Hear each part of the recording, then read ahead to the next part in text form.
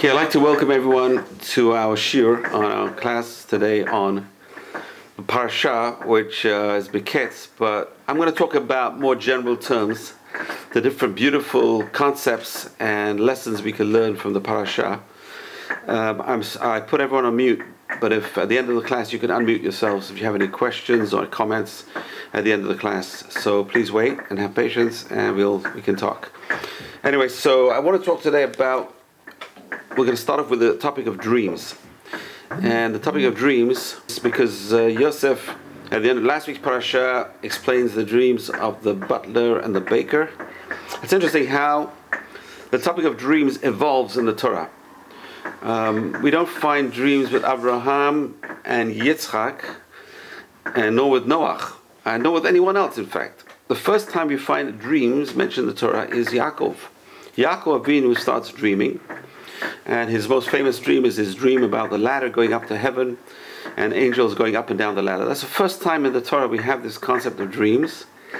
And it's interesting because dreams are lower than prophecy. So for some reasons, Yaakov Avinu didn't have a direct prophecy, he had dreams. And his first dream is obviously a very, very high level spirituality, dreaming about God, dreaming about angels, dreaming up to our ladder to heaven. Very, very spiritual dream.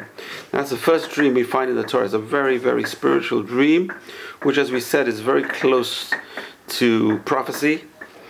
But not all dreams are prophecy. Some dreams are, some dreams aren't. So that particular dream was a prophecy.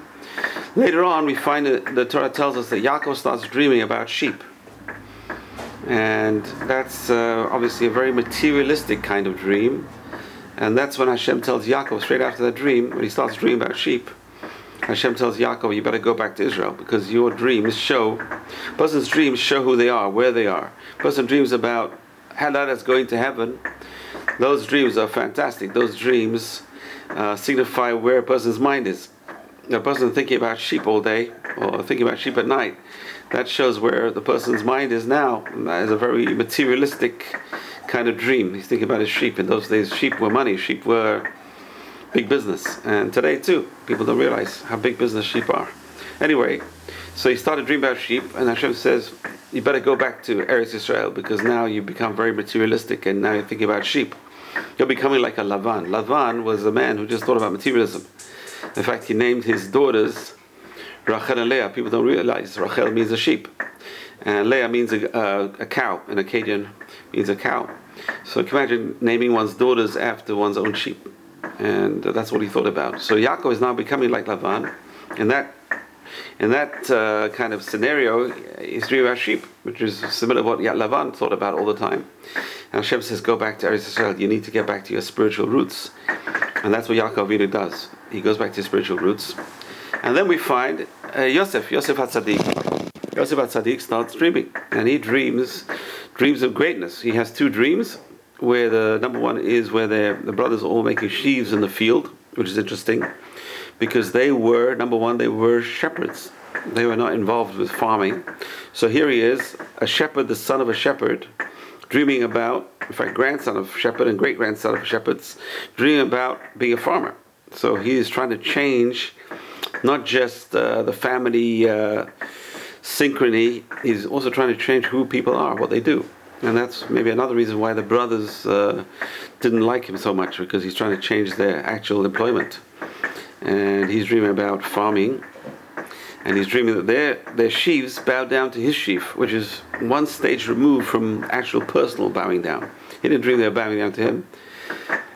So the first dream wasn't so threatening. Their sheaf is bowing down to his sheep, his sheaf, and maybe because of that, the first dream didn't cause that much controversy, but the second dream definitely did, because they're not bowing down to him. He saw the sun, the moon, and the 11 stars, which is obvious what that means, bowing down to him, not bowing to his sheaf. They're bowing down to him. So that's Yosef's dream. So we have Yaakov's dreams. Starts a very spiritual dream. Yosef's dreams are not so spiritual. It doesn't seem to be so spiritual, not at all. In fact, it's like a family dream. He's dreaming about who's going to be the boss in the family, who's going to have the most wealth in the family, who's going to have the most power in the family. And then the other two dreams, the next two dreams in last week's parasha, were the dreams of the butler and the baker. Now these are non-Jews, and not the most kosher people, because they were in jail with him. The butler eventually gets out of jail and is pardoned by Paro. It's the only time a birthday is mentioned in the Torah, is Paro's birthday, which is interesting. No other birthday is mentioned in the Torah. There was someone's birthday, but it says by, last week's parasha, it says by birthday of Paro. Paro has a Yom Huledet. Yom Huledet lit Paro. And that's when he pardons the butler and he executes the baker. So it's interesting, two dreams in last week's parasha. And this week's parasha, another two dreams, and these are the dreams of no other but Paro. Paro himself has a dream, two dreams. Famous dreams, he dreams about the years of wheat, the 7 fat years of wheat, and followed by 7 thin years of wheat, and the 7 thin years swallowed the 7 fat years, and they never got fat. 7 fat cows come out of the river Nile, and 7 thin cows come out of the river Nile, and 7 thin cows eat up the 7 fat cows, and they don't get fat. So two very strange dreams, and Paro wakes up, and he can't sleep. He woke up after the first dream, went back to sleep, woke up the second dream, and starts screaming. Call all my wise men, call all my wise men. Calls all the wise men, they give him some strange interpretations, which he rejects. Apparently he dreamt the interpretation as well, but he forgot it. Until he calls Yosef out from the jail. Now it's amazing because one of the greatest transformations in probably human history, where a person comes straight out of jail and becomes the viceroy of the country. It's never happened until this time, since Yosef, and never happened since then, I don't think. So in one of the greatest transformations, can you imagine, within seconds here, Yosef is a prisoner in jail, and then all of a sudden, he's not just free, he's now the viceroy of the superpower of that time. Egypt was the superpower of that time. He's now the viceroy of the superpower of that time. So it's one of the greatest transformations in human history. And so the question is, what is it about Yosef, an outsider to Egyptian culture, a Hebrew, which means from across the river, or a descendant of Ever, who is the son of Shem and Ever, but considered a total stranger to the Egyptian culture. A person who had been languishing in jail on false attempted rape charges. What made him a leader of the greatest empire in the world? That's a major question, which the Torah just gives us hints. It doesn't really tell us why did Paro choose him. Well, it does tell us he could interpret dreams, but it also tells us something else as well, which we're going to talk about now. Yosef had 3 gifts that in isolation many have, but in combination very few have. Those 3 gifts. Number 1 is he was a dreamer of dreams. Now it's interesting because some dreams we said are prophetic, but some dreams are, as I'm quoting the Gemara at the end of Brachot, chapter 9 of Brachot, which deals with dreams, and the Gemara says something very fascinating, and that is that the dreams usually follow a person's thoughts during the day. What a person thinks about during the day is usually what he dreams about at night. And that's what really the brothers got suspicious about Yosef. If Yosef is dreaming at night that they're going to bow down to him, so what do you think he's dreaming about during the day? He's dreaming about they're going to bow down to him. He's dreaming about his superiority. He's dreaming about that eventually they're going to be his slaves. So that's why they hated him more, because dreams are not something which appear unrelated to what a person is thinking about. If a person is thinking about heaven in the daytime, maybe he'll dream about heaven at night. If a person is thinking about Hashem during the daytime, maybe he'll think about Hashem in the nighttime, which is what happened to Yaakov Avinu at the beginning of Parshat Vayetze. He dreamt about the ladder going up to heaven. So a person's dreams are a fundamental part of their psychological state, their mind. What's going on in their mind in the daytime is what reappears to them in the night. So if Yosef is a dreamer, is that good or bad? And the answer is, it's very good. It's very good for a person to have dreams of advancement, dreams of bettering their lives, dreams of bettering the world. These are good dreams. These are fantastic dreams. But sometimes a person should be sensitive to other people's feelings. So he had these great dreams, and he was always dreaming about advancement, getting better, making himself more powerful, making himself a better person, hopefully. But a person's going to have tact and not tell other people, especially those who are going to affect, the dream is going to affect, about one's dreams. The person's going to have tact and sensitivity, which is something which apparently Yosef never had as a young boy. As a teenager, he never had that tact, that sensitivity to other people's feelings, which is why he told his brothers his dream, which really should have been kept in secret. But he had this power to dream, which is this power to think of the future and think good thoughts about himself and where he's going to be in a few years. This is something which a lot of people, most people today, don't even have. They don't think about the future. You know, when someone tells me, they send me texts or messages, Rabbi, how are you doing in Israel?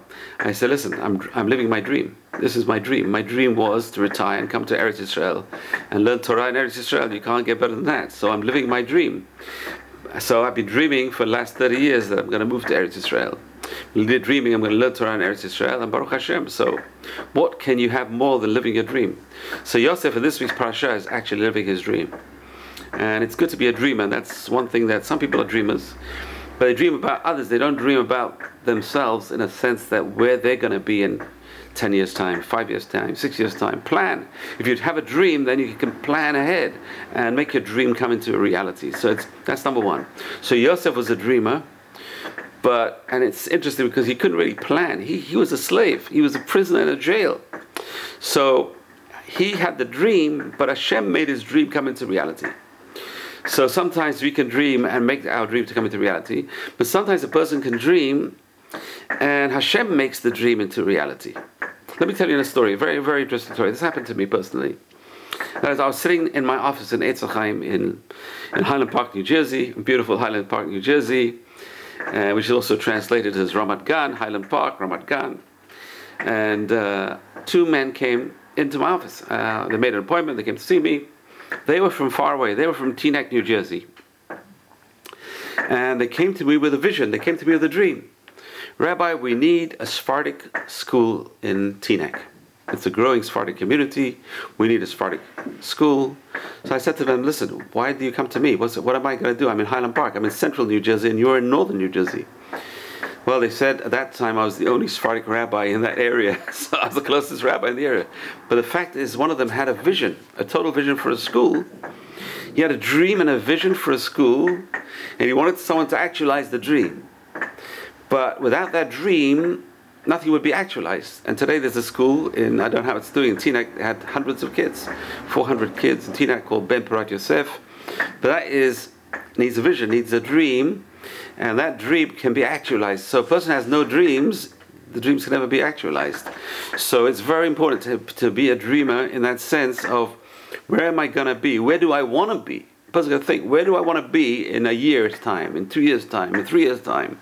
Where do I want my kids to be in 2 years' time, 3 years' time? And always dream about it, and then try and actualize the dream. That's because a person who doesn't dream, doesn't have vision in the future. Can you imagine leaders with no vision? And you see this today.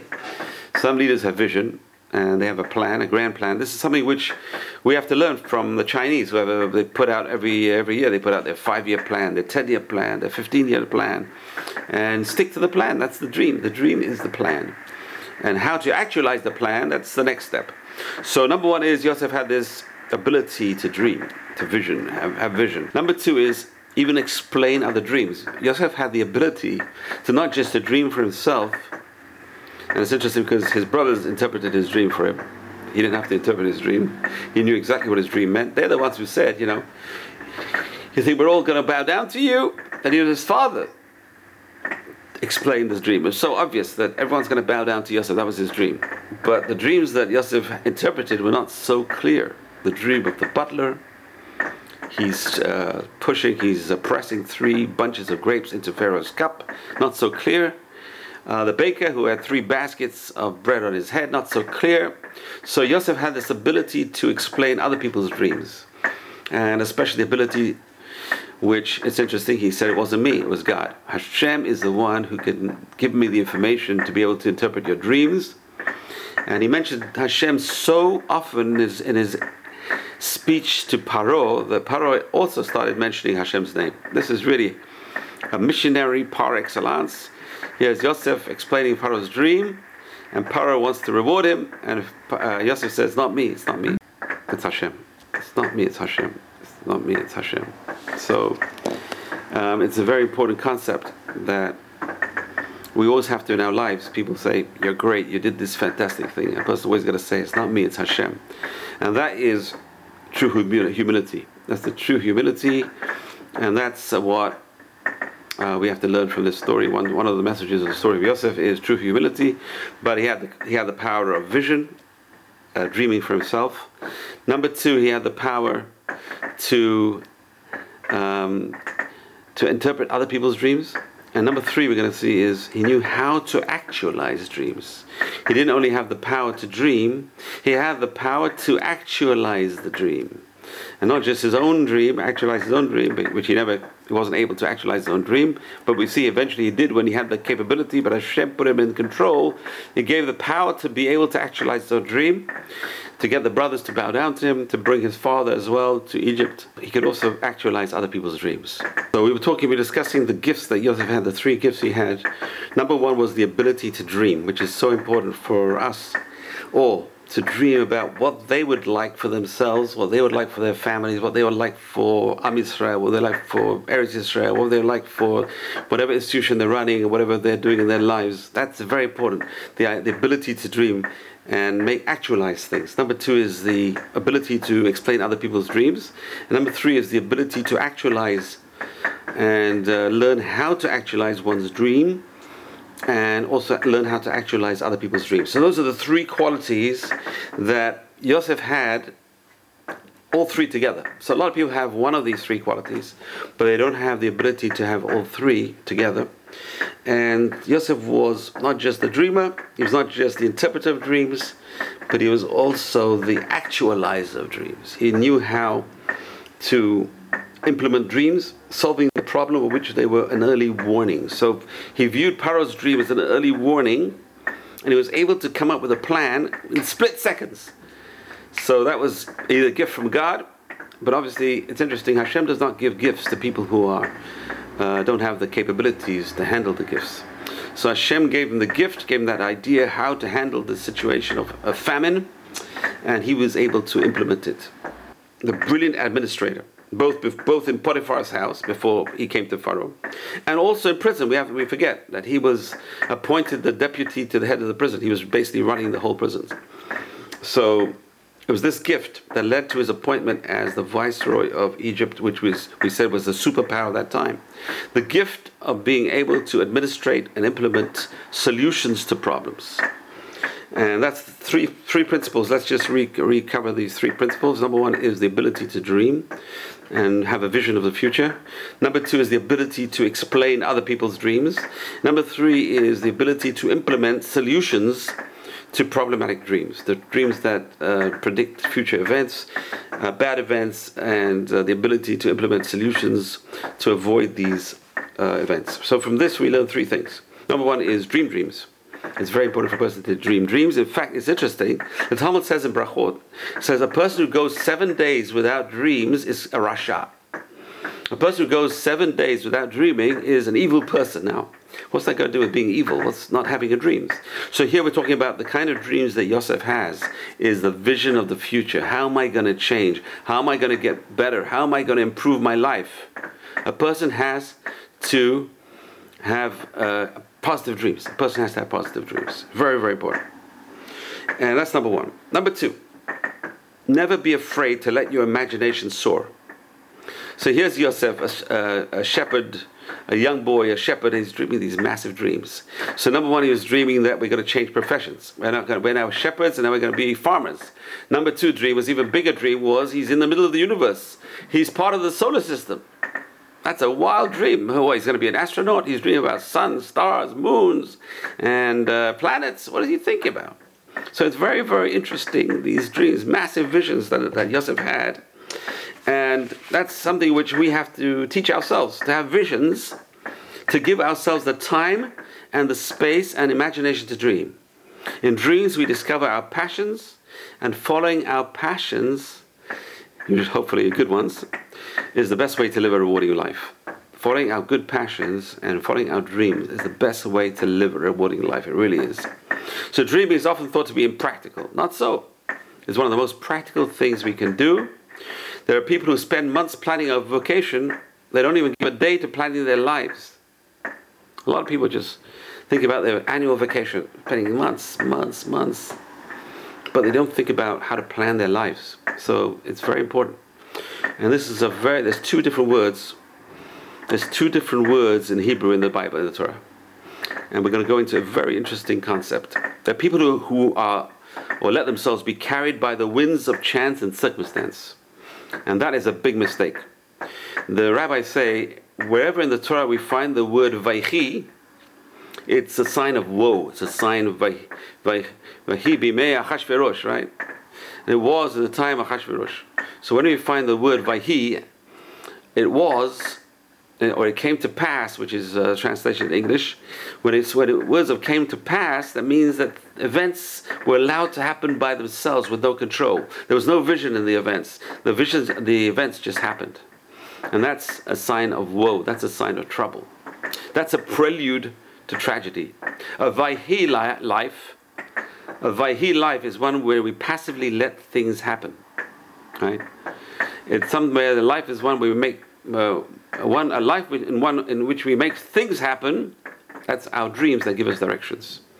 So Vayhi bimei Achashverosh is when we let things passively happen without dreaming, without visions, and that's when the troubles. A Yehi life, Hashem said, let there be. Yehi or, Vayhi or, let there be or. We have to try and interfere with our lives. We have to try and make sure that we're in control of what we're thinking, what happens in the future. How are we in control of what happens in the future?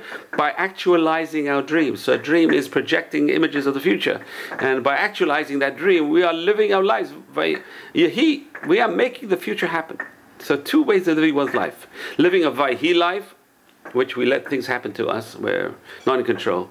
We're not thinking about what we're doing. We're not planning our future. And the Yehi life is planning and dreaming about the future and actualizing the future. So it was not Yosef's dreams that made him a leader, but obviously dreams are important, as you said. You have to have a vision for the future. It was, in this case, it was Paro's dreams that made him a leader. If Paro wouldn't have dreamt, Yosef would never have been a leader, and then his dreams would not have been actualized. Interesting. So here we have two dreams which come in and impinge on one another. The dream of Yosef, which came first. But Paro's dream actualized Yosef and actualized Yosef's dream. Gave him the ability to actualize his dream. To bring his brothers to Mitzrayim and get them to bow down to him. And so it's interesting, without Paro's dream, Yosef's dream would not have been actualized. But who is the true master of dreams?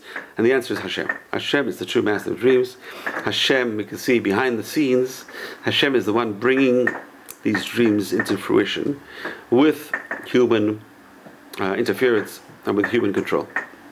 So it's interesting. The Kotzker Rebbe once drew attention to a difficulty in Rashi. There's an interesting Rashi which we're going to come to, and we talk about Parshat Yitro. That's where the 10 Commandments are. Parshat Yitro, 10 Commandments. Yitro was Moshe Rabbeinu's father-in-law, his fantastic father-in-law. Moshe married his daughter Tzipporah, and his father-in-law was a genius. He was a former idolater, a priest of Midian, of idolatry, who became a Baal Teshuvah. And not only did he become Baal Teshuvah, he also became Jewish. According to some accounts, he converted to Judaism, and his children converted, and his grandchildren, and they joined Eretz Yisrael. They became part of Eretz Yisrael. They actually lived in Yericho.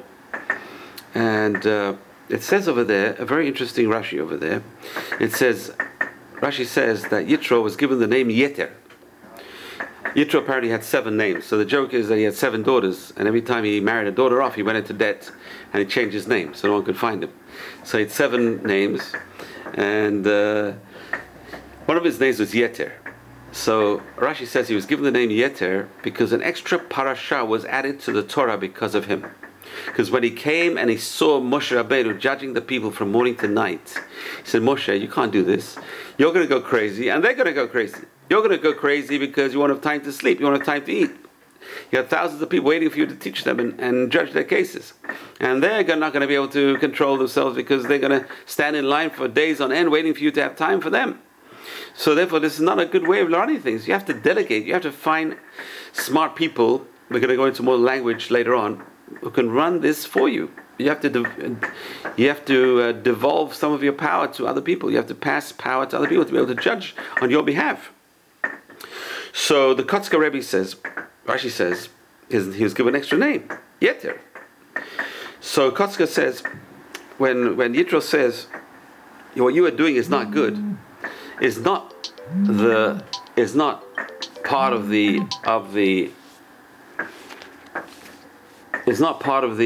equation. What Yitro said is not good. Sorry, just 1 second.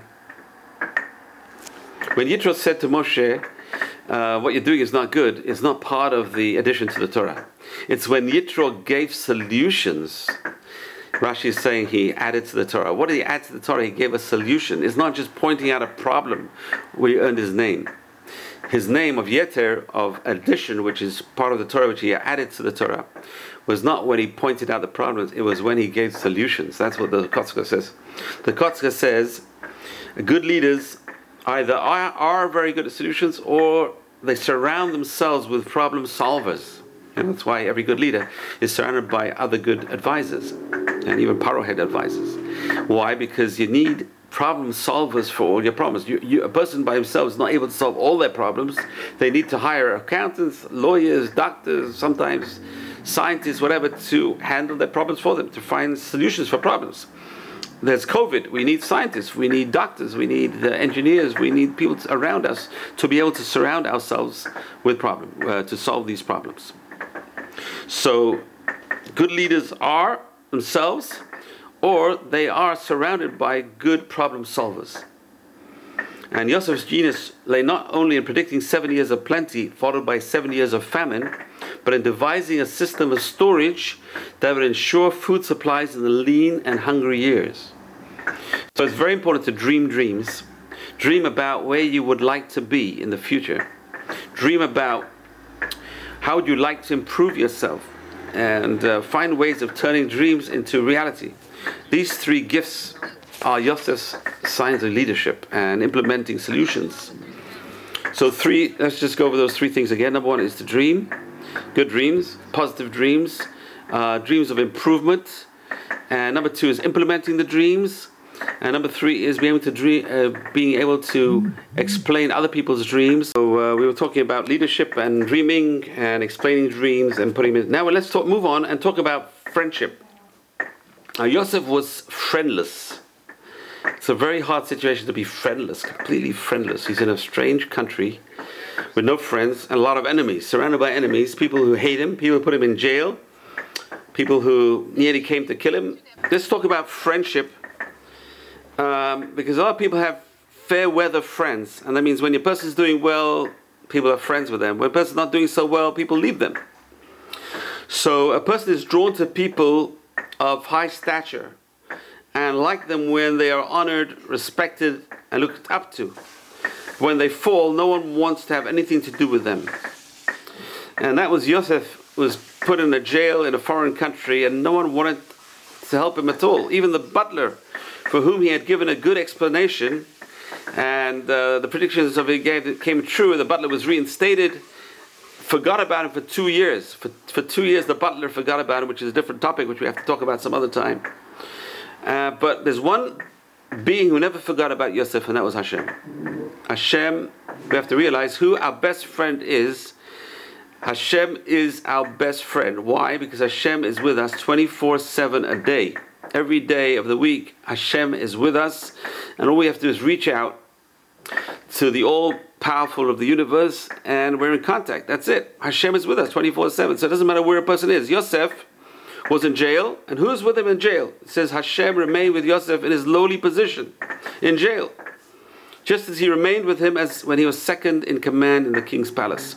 So Hashem was a constant. I call it the G constant. In science there's a G constant, which refers to gravity. Gravity is a constant in the universe.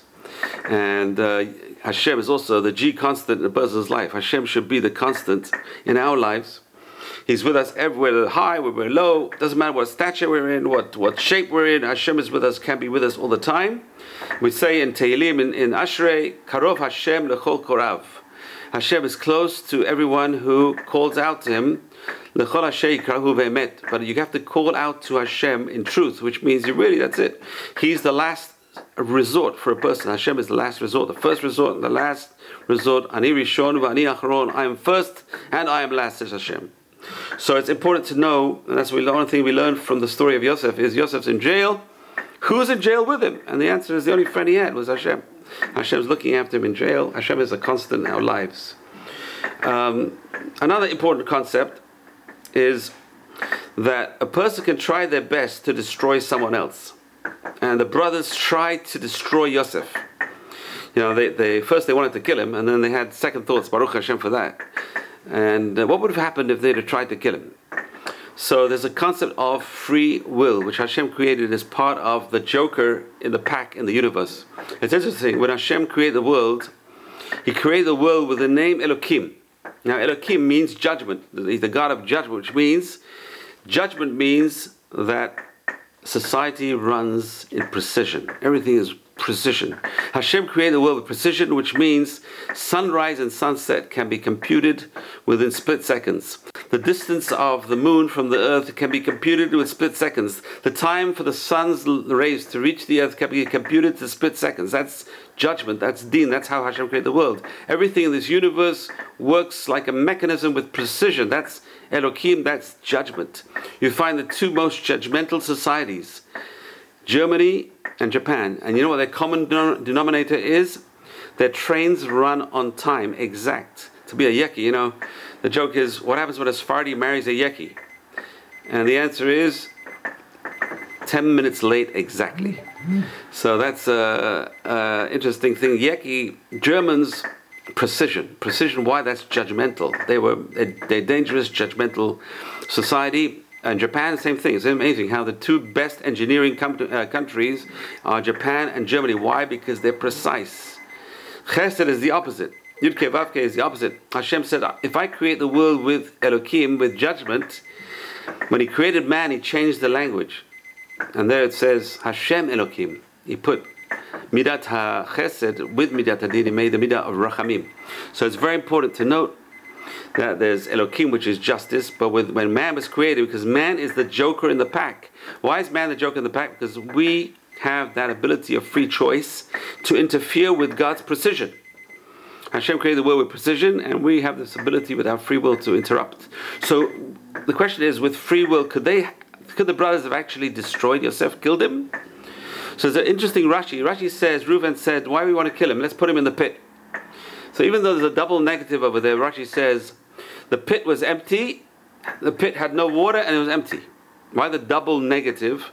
Rashi says, it had no water and it was empty, but it had snakes and scorpions. So Rashi is quoting the Gemara in Shabbat that there were snakes and scorpions in the pit. So what's the solution? Why did Reuben say, let's throw him in the pit full of snakes and scorpions instead of killing him? That's a death sentence right there. So the commentaries say, because putting a person in a pit with snakes and scorpions, now never try this, then a person's in God's hands. Whether the snakes bite the person or not, that's God. But if they want to kill him with their hands, God does not interfere. So if a person wants to be killed, that's their free will. But a person wants to put them in the danger, in harm's way, God, if He wants to, can interfere in there. But Hashem lets people free will play out. It's a very interesting concept. Let's just move on. Let's take this concept and move on with it. That here they are, the brothers want to get rid of Yosef. Instead of that, Hashem makes their plan turn into that Yosef becomes the viceroy of Egypt. If they hadn't sold him into Egypt, maybe this whole story would not have happened. The fact that they bowed down to him is only because they sold him. If they wouldn't have sold him and he would still be a shepherd boy in Israel, maybe they wouldn't bow down to him. So it's interesting, by doing what they did, they tried to destroy him, and they were part of the solution. So when God is in control, you see Hashem's control, even in free will. I try and explain free will as a move in chessboard. You're playing chess. Every move you make is your free will.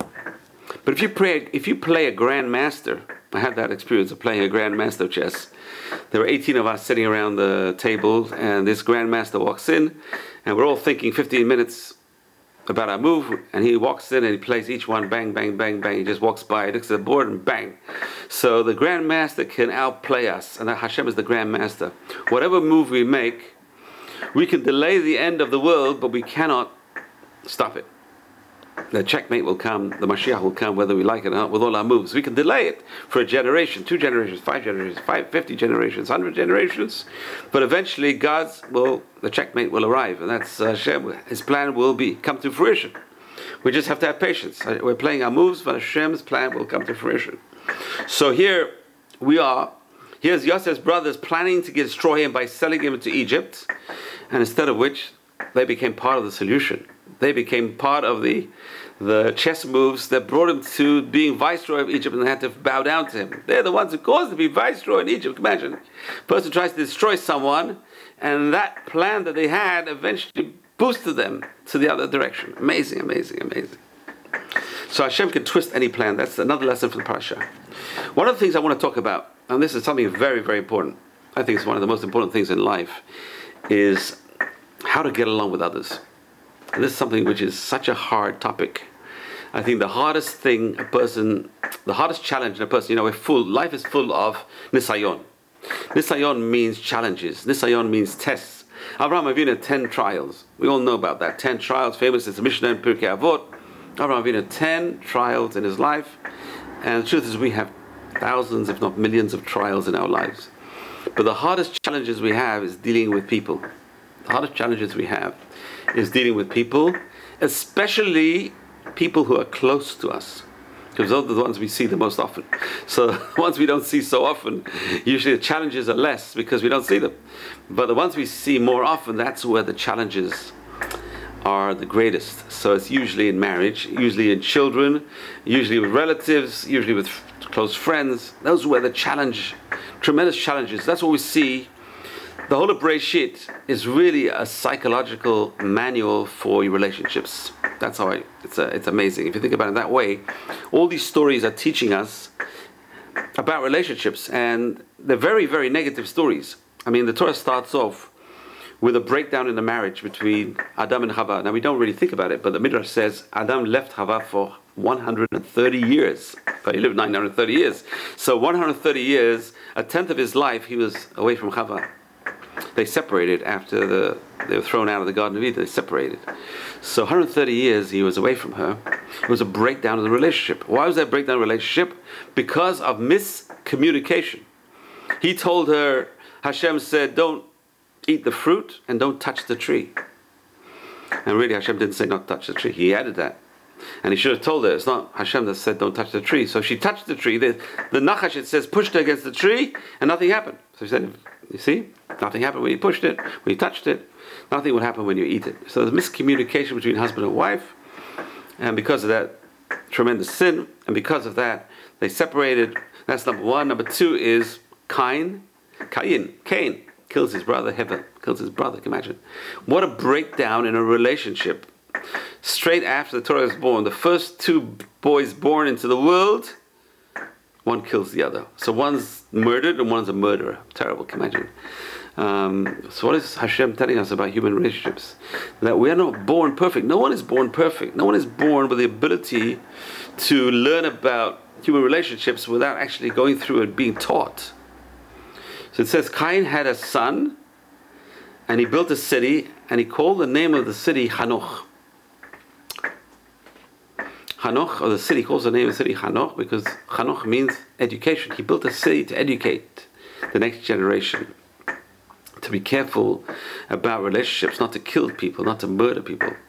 But was that successful? Well, let's see what happens. The Torah talks about different relationships. It says Avraham Avinu, he gets married twice. The first one was Sarah, and Sarah says, listen, I can't have children, marry my maid, Hagar. What does he do to Hagar? He throws her out twice.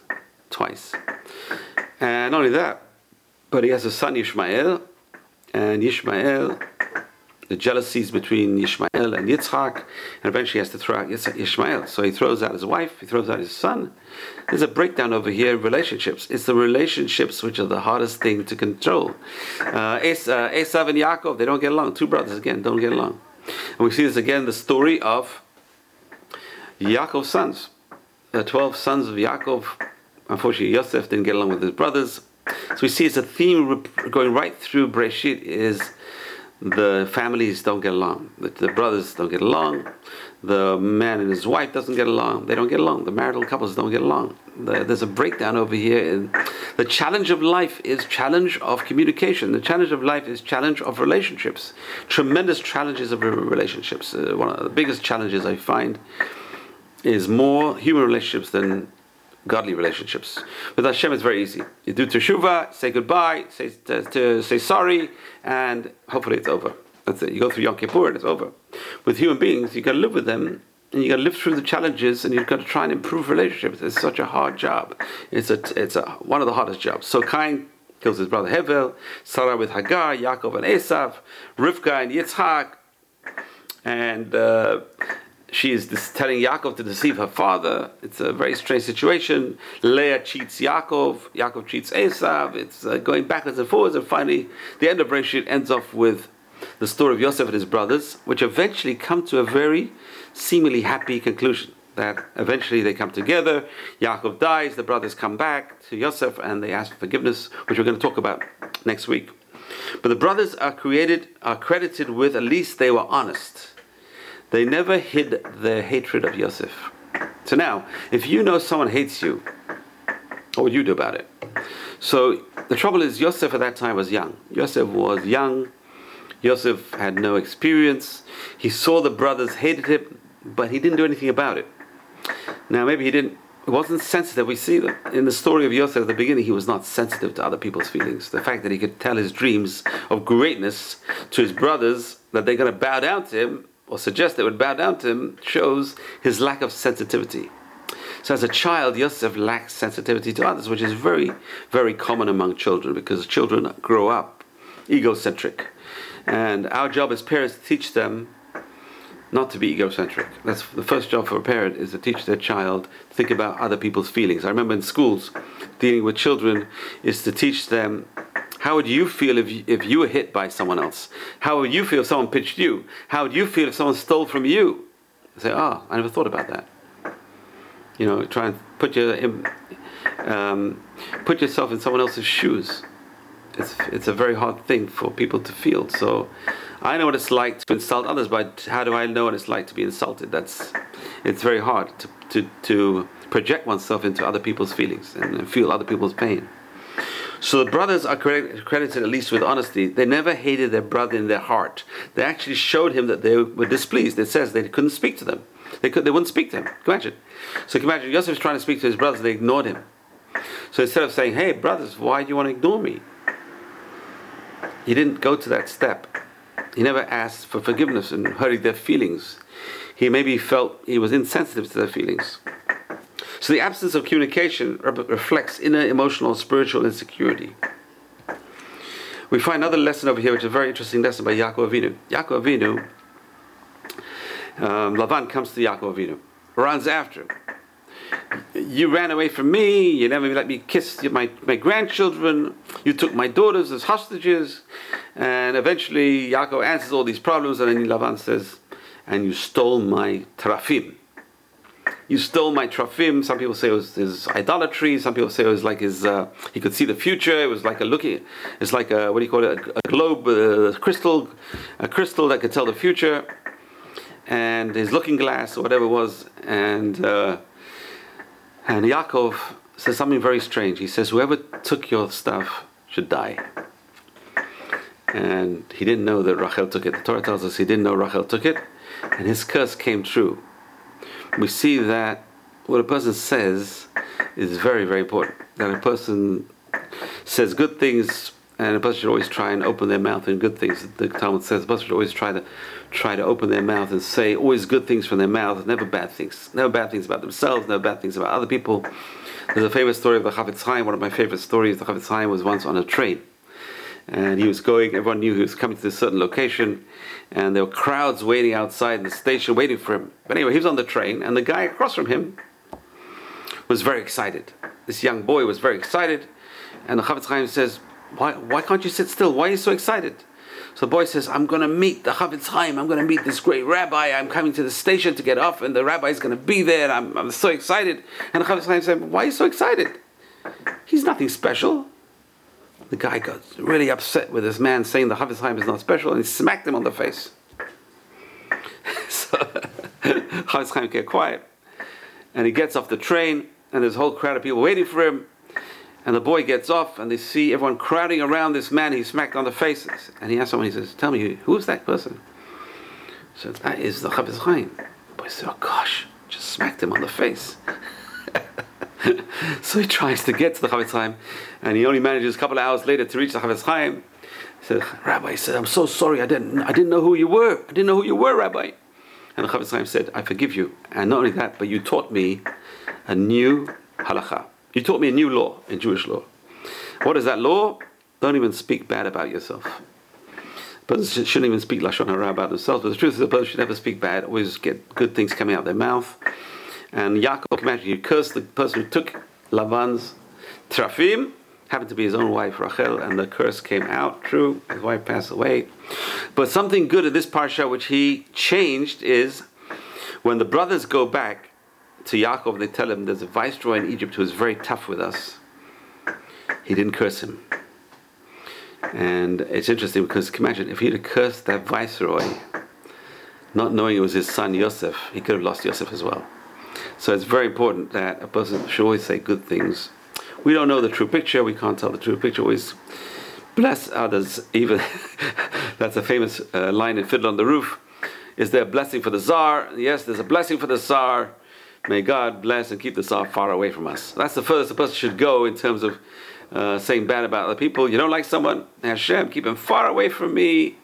But even better to bless that person, to do teshuvah and be a nicer person. Whatever it is, a person should try and, another lesson from the parasha is trying to say good things only. So let's go back to this theme of human relations. Because human relations are the vehicle for growth. And it's interesting because men and women are definitely miles apart. You know, there's a book, Men are from Mars and Women from Venus. We're definitely miles apart. We don't think the same way. And yet Hashem says, get married. And that's why marriage is probably the hardest thing to keep going. Any fool can get married. But it's very hard to keep the marriages going, especially today. 50% of marriages end in divorce. And not only that, but a lot of people don't want to get married because they realize that it's not a bed of roses.